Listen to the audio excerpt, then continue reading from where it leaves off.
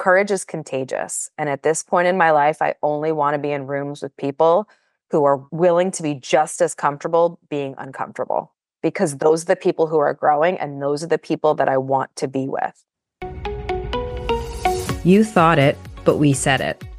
I'm Alexis, a certified leadership and life coach, certified postpartum doula, sourdough educator, CrossFit Level 1 trainer, BirthFit coach, a Beautycounter brand advocate, and a mom to 2 kids.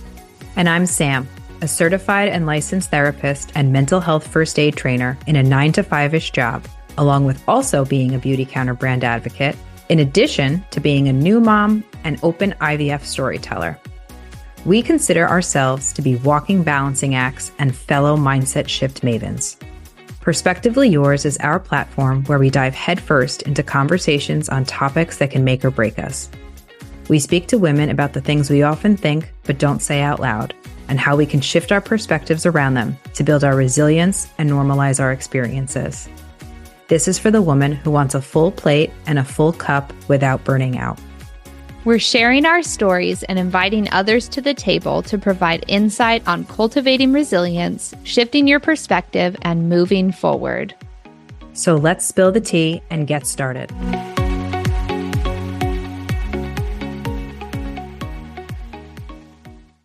Hello! How are you today? Hello. We are good. It is Friday. Friday. It's been like the longest week ever. So I'm really glad that it's Friday today. I actually just texted a friend this morning. It was like, it is Friday. We made it. That is how I feel this week. I don't know what it is. It's January. That's why. It's January. It's that full moon energy that was going on this week. I think it was just a weirdo week, which is funny because I don't really know like much of anything about like astrological stuff, but to me, just like the weird like gravitational pulls on the moon, like I could see affecting people. So I always just blame the moon on weird stuff. It's not my crankiness. It's the moon. Exactly. It's the moon. Well, this week we get to have the absolute pleasure of interviewing Sam today and getting to know Sam a little bit more. So Sam gets to be our guest. So I'm going to read your bio and then we will get going. Excellent. Sam is a multi-passionate personal growth chasing woman who runs on coffee and enthusiasm for possibility. She has a unique way of threading her skill set, education, and passions into a career and life that make her feel fueled with purpose. She thrives in areas that allow her to simultaneously educate and empower others to take control of their lives. She is a licensed professional counselor who navigated her way from outpatient therapy to school counseling to taking her expertise to the corporate setting. She holds 2 master's degrees, one in professional counseling and the other in business administration, where she discovered her creative flair in marketing. As a full-time behavioral and clinical advisor, she helps clients understand and develop the need for emotional well-being initiatives. Sam has also been a Beautycounter brand advocate for the last 4.5 years, using the platform to help women feel empowered and informed about their decisions, feel good in their skin, and find the confidence to use their voice and take chances on themselves. She is an IVF storyteller and now mom to Logan and, of course, her golden retriever, Charlie. She loves a good guilty pleasure. Like in New Jersey fashion, she loves diners and fries with gravy, Real Housewives of New Jersey, and lives near the Golden Bachelor. Her ultimate goal in life is to help bring people together to feel seen. Welcome, Sam. We're so happy. Oh, thank you. Oh my goodness. It's such a pleasure to be invited to my own podcast. Maybe I'll learn more about me today. Maybe you will. You never know. Sometimes you can have big aha moments and insights. So I really want to dive into how you got from there to here, because I think that it is a conversation that is ongoing for us outside of the podcast. And I think that I'd love everybody else to hear kind of how you got from there to here, because you clearly have done a lot in the middle time. So tell me where there is and tell me where here is, because I'm still figuring out here. Yeah. I think what I'm thinking of is kind of when you decided to embark on your professional career journey, just like your starting point in outpatient therapy and everything, and to what you're doing now in a corporate setting. Sure. So I find it a little comical actually, because I I want to be clear that I never intended to, nor wanted to be, said this out loud, a therapist or a school counselor, both of which I was, somewhat am. Which is And funny. it's very funny. Well, because I think for me, part of it is just who I am and how I'm wired. So a lot of the skill set just goes along with my natural personality and skill set. And I think it's really hard to separate the two when you have, a piece of what it means to be a counselor or a therapist as part of your baseline. But what I didn't really anticipate was where it was going to take me.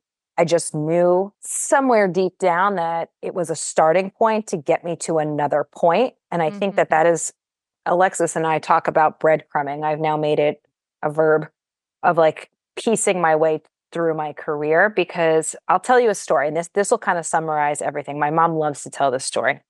We'd go to the store and there'd be two dresses, and there'd be a red one and there'd be a blue one. My mom would say, "Okay, so which one do you want?" "Oh, well, I want both." Because I couldn't make up my mind between the red or the blue. And I feel like that mentality has served me well throughout life, and not because I need to have both, but because I will figure out a way to get the pieces that I need to make the next step. So it may not be every item or every responsibility within that job, but there are pieces of it that I wanted to take with me from point A to point B, and then from point B to point C.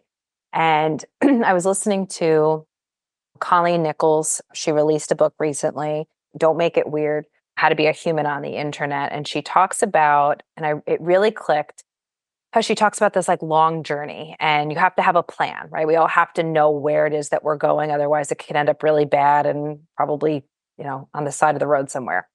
And she talks about how like you plan for this trip, but you don't always have to know the how. You just have to know the where. And so sometimes the how is going to change, and sometimes the how just happens to unfold. And I think that that's kind of what happened to me in my career journey. I remember sitting in my last class of my undergrad, and I had to take the class, the Intro to Therapy, because I just needed another elective, and I dreaded it. I did not want to be part of triads and dyads. So if anybody who's not familiar with that, basically you're practicing therapy skills in front of the class. And I was like, I'm not doing that. I'm not doing it. I actually didn't even want to do it in grad school, and I resisted it hard. Like I would not be open, and I find that so ironic for someone who's such an open book. But I digress. So I'm sitting there, and we have to think about like our thesis for the end of the year. And I knew that I wanted to talk about, or I wanted to research corporate culture and how people feel completely fulfilled and productive and find purpose in their work. And I was 22 at the time.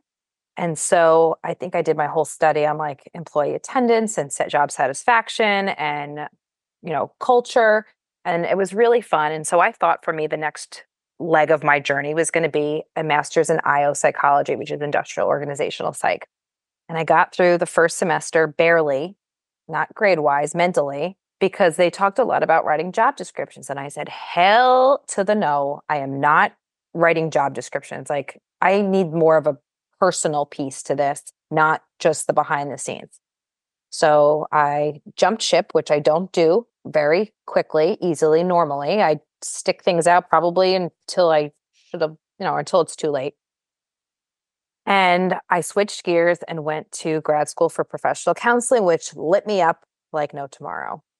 But it was also an eye-opening experience because I realized after I graduated the lack of boundaries I had in my life and the overwhelming responsibility I felt for other people's well-being. And that's where I started to kind of think about why I felt the need to fix, why I felt responsible for. I noticed that I had some people-pleasing tendencies, and I don't know if I would have ever admitted that out loud, but can today, that even like Alexis and I have talked about, even assertive people can be people pleasers because it's more about trying to control the narrative of what someone thinks about us. And so I was in not private practice, I'm sorry. I was in an outpatient setting working with children and families. And I was doing this in addition to another job. And it was just overwhelming. It was just too much. It was emotionally draining to have to work all day, then go and be a therapist and feel like you're responsible even after you left the office. And my professor at the time had said, I laugh when people say they become therapists because they don't want to be responsible for people's lives the way a doctor is. Mm-hmm. And you're just as responsible, and sometimes more, just different ways. And I realized that the outpatient, unfortunately, also wasn't paying very well. I'll be honest that there is such shitty pay for mental health practitioners unless you have your own practice, which only is successful after you've been doing it for a while and had to panel with insurance companies. And so it was not a very lucrative space, and I needed stability. I knew that I needed stability, and per diem money and not getting paid when people didn't show up just wasn't it for me. So I ventured down the school counselor route where I knew I could use my clinical skills, have a steady salary and benefits and retirement and the whole 9 yards. Except I knew going into it that it wasn't what I wanted and it wasn't where I was planning to stay. But it was the best I could do right now until I figured out the next move. And to me, that's where resilience kind of kicks in too, of making the best of what you have at that moment. And Alexis, you actually shared on your story, I don't know if it was last night or today, how like you've always just made it work with what you've had. Scrappy. Yeah, I'm scrappy too. And it's, I mean, I'm a shopper, so I will get the things that I need, so to speak. But when I can only make do with what I have, whether it's a career or even food in my fridge, like I'm like, okay, how are we going to figure it out? What are we going to do with what we have on hand? And so that was the best case scenario for me at that time. But I knew I still wanted to be in corporate. And I had a friend who's hopefully listening to this at this point, who became my intern. And she looked at me, it was probably my second year in the school full time. And she goes, Sam, what are you doing here? Like, you are so much better than this. You should be doing so much more. And that is not to minimize school counselors. You have one of the hardest jobs.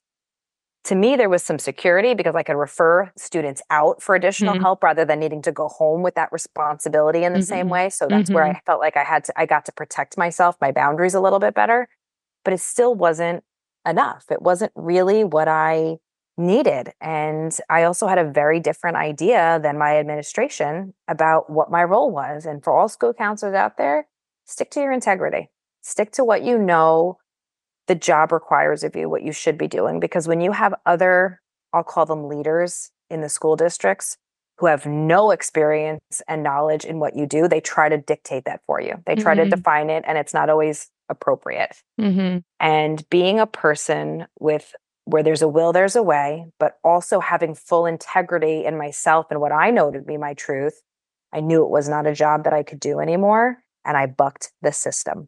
And I fought back regularly. And that led me to not being tenured. And that was hard for me to swallow, but it also wasn't, because I couldn't just sit back and do something that didn't feel right. But I also don't know if I had the guts at that point to just pick up and leave. And so what I have found is things that no longer serve me, sometimes I say a higher power has removed them for me and said, there's something better here, push. And so from there, I had actually started running wellness fairs in the schools because I knew that the kids needed to understand how to take care of themselves as whole people, mentally included, emotionally included. So I had started looking in the wellness world, and I stumbled upon a job, and everyone was telling me, you're not going to find this kind of position. It's only going to be at Fortune 500 companies. It's very limited. And I found this job that was in wellness strategy, basically. And I said, that's the job for me. And I took that job, and it was the best job I ever took. And it was the best decision I ever made. But I still had this passion for mental health. So I became the residential, like, emotional health expert in our space. And I want to say within like the first week, I connected with a clinician who worked there as well in a different department. And I made sure he knew who I was. And so what I think has also helped me get from point A to point B to point C is knowing my resources. It's knowing opportunities when they present themselves. And it doesn't have to be a job opening. Sometimes it's a relationship. Sometimes it's a connection you need to make, or a program that's happening that you want to make sure you get involved in, or just kind of knowing how to maneuver really, and being comfortable maneuvering. And so I kept my contacts open for a couple of years, and I kept my feelers out there on the ways that I could get to still incorporate my love for mental health into what I did, how I could make the best of what I had at hand and how I could use it. And then I ended up being presented with an offer to move into this more current role. And I get to really flex my clinical muscles, but in a way that suits me better than being the therapist. Alexis and I talk about this too, that we both love to teach. And I actually heard this in a Rachel Hollis podcast the other day, and has nothing, we had the thoughts as well. Rachel, you had them, but we definitely had them too. That you don't have to think always about something in a traditional sense. That just because you love to teach doesn't mean that you have to be a teacher in a school district. And I think that that's where we pigeonhole ourselves, is these black and white definitions of what something is and isn't. And we lose the creative opportunity to craft it into what we want it to be, or how we can apply that skill set in a different manner. And I love to teach, but I did not belong in a school. I'll just put it. I'm way too black and white and forthcoming with what I think to be in a school. My personality didn't blend well there. And I didn't want to teach social studies or language arts or math, and definitely not math. No one wants me teaching math. But I wanted to find ways to still teach, and teaching about mental health and empowering through the way I speak has helped a lot of people understand it better, to become better advocates for themselves or improve their relationship with others. And these are lifelong skills. They're not just skills in a therapist's office. They're skills that can really help you across the board, like perspective shifting, right? It's what builds our resilience to be able to do more of the things we want to do. And along the way, what had happened is I realized we'll call it like an excursion, right? On our trip, we went on an excursion. I have shared a little bit about this previously, but I basically ended a almost 7-year relationship. And when I did, I realized that I didn't really have much that was for me. And I think what really helped me figure out what I wanted for myself was when I stumbled upon Beautycounter, because the products were the initial entry point, right? But when I learned what the company was about, and their real message is, overall, it's we want safer products in the hands of everyone. Everyone means everyone, right? That's like the slogan. But what I heard was raise your voice and raise your standards. And I think that as I evolved as a person, that clicked so much with me that I felt like I needed to teach other women in particular to do that. Raise your voice, use your voice, raise your standards. And so they gave me a platform to do that.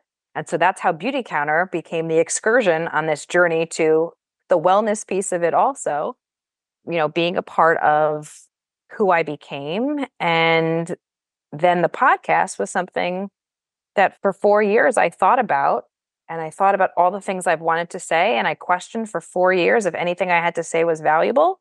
And through the feedback we've gotten, it seems like it's been pretty solid. But it's another platform to use my voice. And that is where I think my skills have really been able to shine, because I connect with people. So back to the teaching, when you connect with a teacher, that's where you learn. It's not always the material, but the relationship that you've built. Yeah, absolutely. Well, thanks for taking us on that journey. That was really amazing. So the one question that I have after hearing that journey is, I'm really curious why you think it was that you didn't want to become a therapist. And also, you ended up there anyway. I'm really just curious about your thoughts around that. Oh, we should have prepped these questions beforehand. You're going to make me dig. It wouldn't have come up if I hadn't listened to everything that you had to say. So, you're going to make me dig. Okay. Those are great questions. I don't know if I have enough reflection on them completely because I think I just buckled down and did. I will say that the reason I didn't want to was I think I wasn't afraid to handle everybody else's stories. I didn't know if I was equipped to do that. Even though the truth is I knew I was, it scared me. Like there was fear. And I think that when there is fear, it's not because we're not capable. It's because we know we are. And what is that going to mean? And I've been reading the book, The Big Leap. And that's often the case, is that when we know that we're going to be successful at something, there can be a lot of hesitance around it, which people wouldn't assume that to be the case. But I think it's because there is sacrifice and there is change within us that's required in order to do. And I also think one of the hesitations that I had also surrounded my boundaries, because I am the fixer. I am the doer. And if I couldn't fix, I knew I would feel, or maybe I'm thinking about this now, but I wouldn't feel in control. Yeah. And what's coming up for me there that I'm thinking about is that you also reflected on realizing that you had a lack of boundaries around your responsibilities with patients.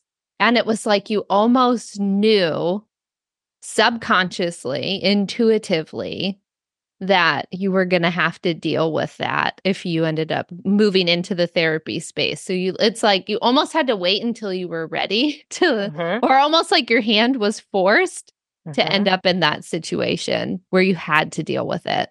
Well, my hand has been forced in multiple ways. And that's why I said before, I almost feel like I might get a little emotional as I'm talking about this. I wasn't anticipating that. God, Alexis. You know, I'm good with feelings. So that's it. I define myself as a resilient person, that I will make it through. I will figure it out. And I think that my hand has been forced because I don't quit. I don't give up. And I actually shared this in a post recently, or maybe it's an email. I lied. I was actually working on an email. I had to think about that, about what the difference is between resilience and force. And resilience, many of us, or perseverance, is just continuing to push through, to knock, to keep going, keep going, keep going, keep going. And it is, but it's not forcing. It's, to me, I wish I had the email in front of me, because I wrote it. I also am, I don't know what kind of processor, writing processor. What's the right word here? Where I write it out. It's where a lot of my cathartic moments come from. And resilience is like a thought out action plan with reflection to move forward.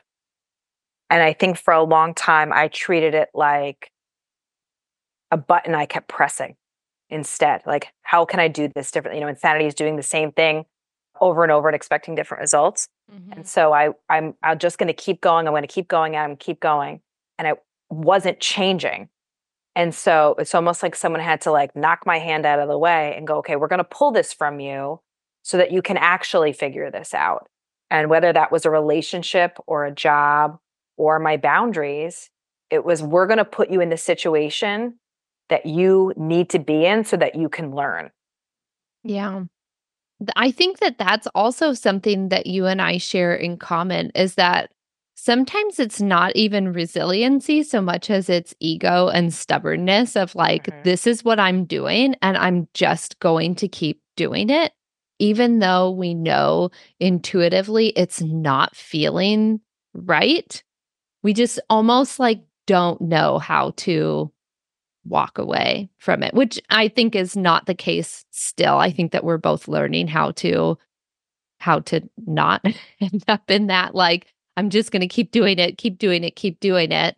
But yeah, that is really interesting. I think that the piece that was missing and still misses the mark quite a bit, but I'm working on it, is the acceptance part that's required for resilience. And like, that's what I think people miss, is that acceptance is required for resilience. Mm-hmm. And they sound like they're opposites.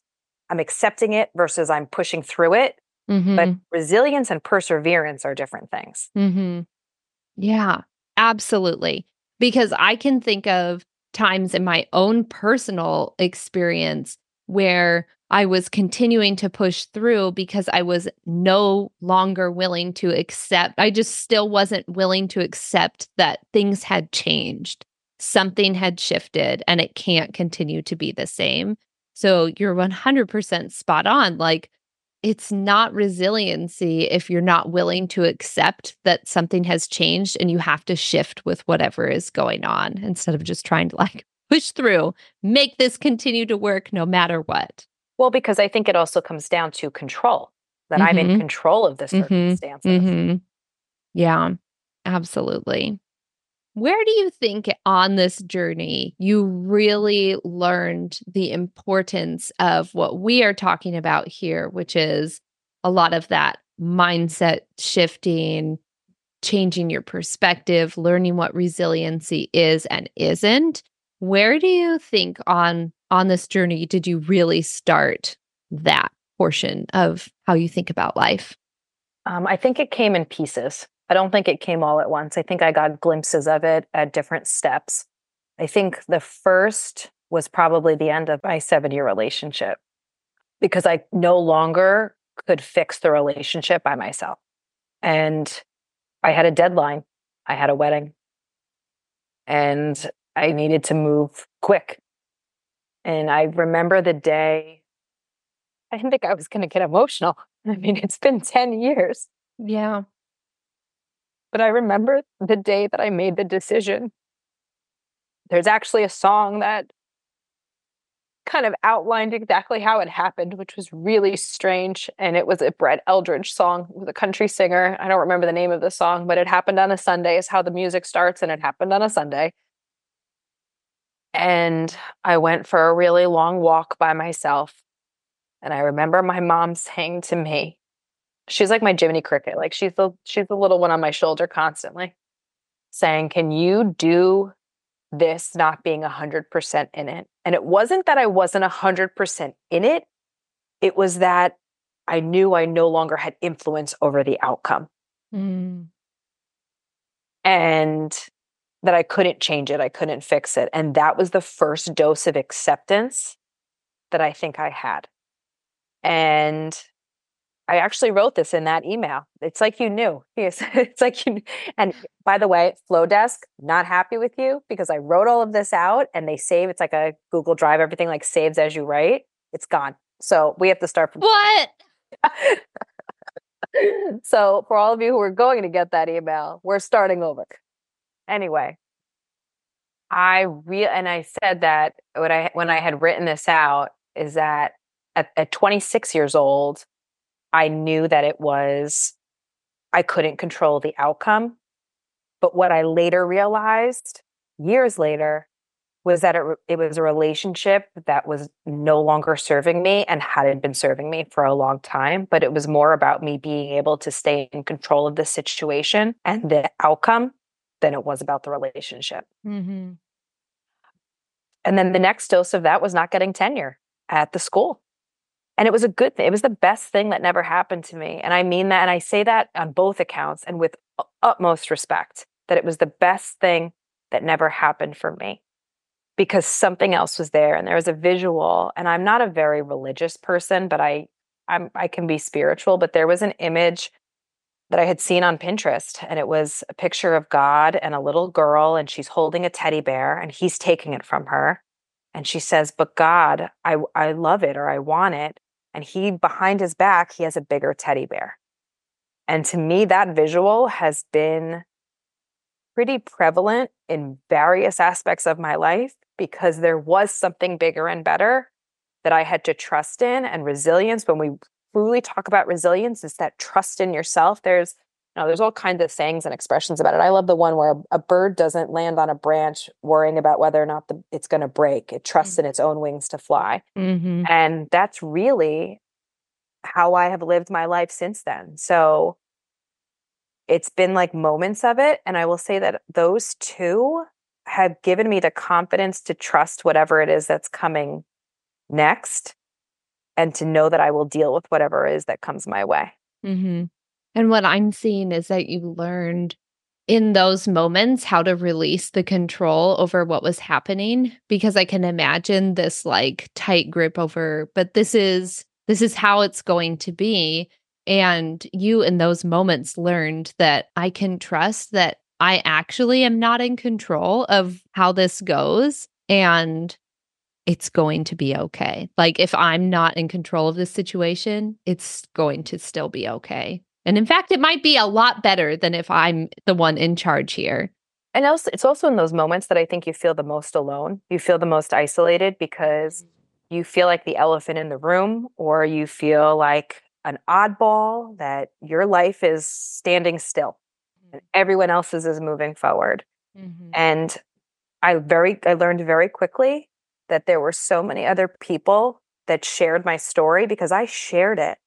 I wrote articles, I wrote blog posts, I put it out there, and not for the sake of, and I put no one down along the line, along the way. It was sharing my experience and my story. And I cannot tell you the number of people who reached out to me and said, I've gone through that. I'm going through that.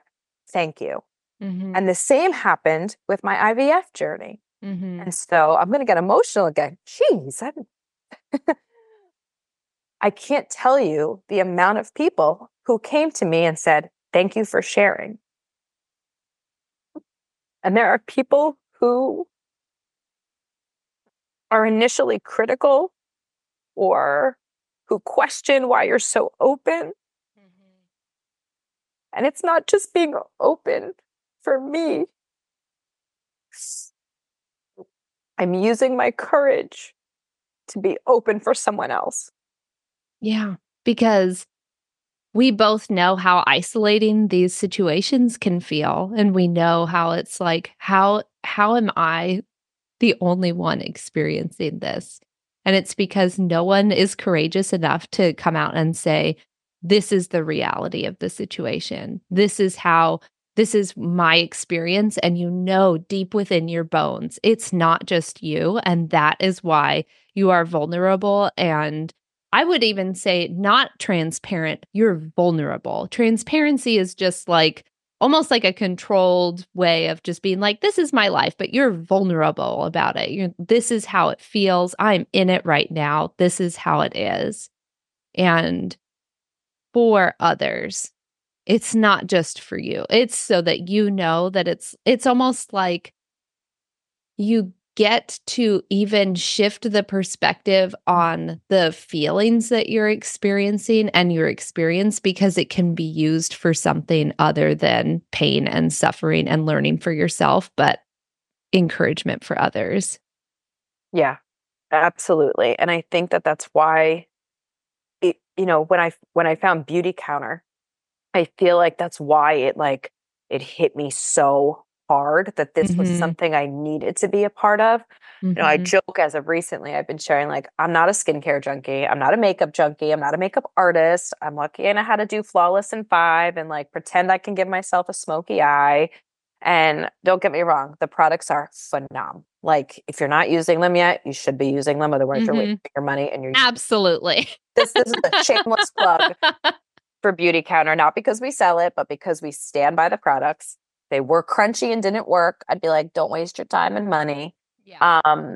But I found a platform, but I found not just a platform, I found a community of other humans, majority women. We have some standout men, many just as vulnerable, just as willing to be vulnerable and brave. And I recently went to a networking event, and I don't know where it came from, but it just came out of my mouth. And I said, I was talking to the girls who had set up the event, and I said, courage is contagious. And at this point in my life, I only want to be in rooms with people who are willing to be just as comfortable being uncomfortable, because those are the people who are growing, and those are the people that I want to be with. And I think that all of that has been the journey to trust my vulnerability. And it was, again, back to Colleen Nichols' book, I've always been an open book. always. I'm an oversharer by far. And to some people, they're like, eek and ick. And to some people, they're like, thank you. But it was so nice to feel normalized reading that book or listening to that book, that being an open book is what helps people feel connected and to feel seen and valued and not alone. And I'm privileged in so many ways, but I've had my own fair share of obstacles. And, sometimes we like to play the comparison game, not just for good, but for worse. Oh, they had it worse than me. I'm not allowed to be upset. You're allowed to feel your feelings. You're allowed to be impacted by your experiences. You're allowed to struggle. And I want people to know that, and what's funny is I played volleyball in college and my coach used to call me Smiley. And actually I went to the grocery store recently and guy was like, do you always walk around with that smile on your face? And I do. Like, I'm always smiling and I've had my fair share of stuff. Has it been as much as some people that, other people I know? No. Has it been as good as others? Probably not either. But because I value myself as a resilient person and I try to find the silver lining, I think that's where you and I, also cross paths here, is that part of resilience to me is being able to find the silver lining. Yeah. And like we've talked about before, it's like it is the acceptance of like, this is really shitty. This is a really shitty situation. And also, like it's in that and also that you can really build that resilience too. And you're great about it. Well, thanks so much, Sam, for coming on and sharing so much. We have to end with some lightning round questions. Yes. You did that to me too. I did. I did. Random out of the blue. If you had 2 hours to do whatever you wanted, what would it be?